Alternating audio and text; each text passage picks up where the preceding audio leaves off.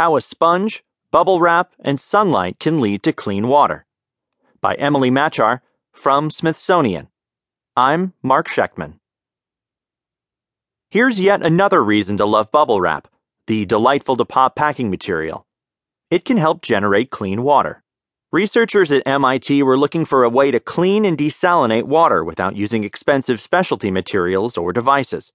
What they came up with is, in layman's terms, a sponge encased in bubble wrap. This solar vapor generator can heat water up enough to make it boil, evaporating the water and leaving behind unwanted products like salt. The most common way to concentrate sunlight and generate heat is with mirrors, says George Nee, a PhD candidate who led the research. But the problem is that mirrors and other optical heat concentrators are often pricey.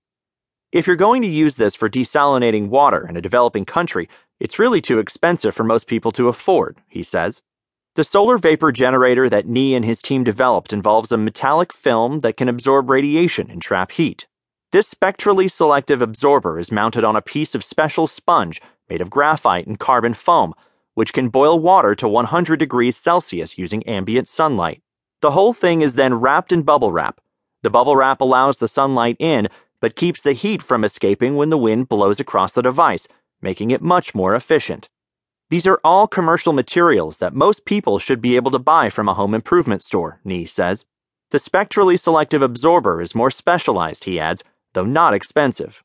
The solar vapor generator can float on the water, absorbing it and turning it into steam with the heat from the sun. The most obvious application for the solar vapor generator is water desalination, Nee says. While the prototype was only about 5 inches long, there's no reason why it couldn't be much bigger, as big as a football field even. A large solar vapor generator could float on the surface of a pond, lake, or ocean. In some areas, where the groundwater is too salty to drink, this could help provide fresh water to communities. Access to fresh water is very limited in many places, Nee says. It's not a renewable resource. It's like oil. The other main use would be in wastewater management. The oil and gas industry, in particular, produce tons of wastewater every year, laced with toxic salts, metals, and oils.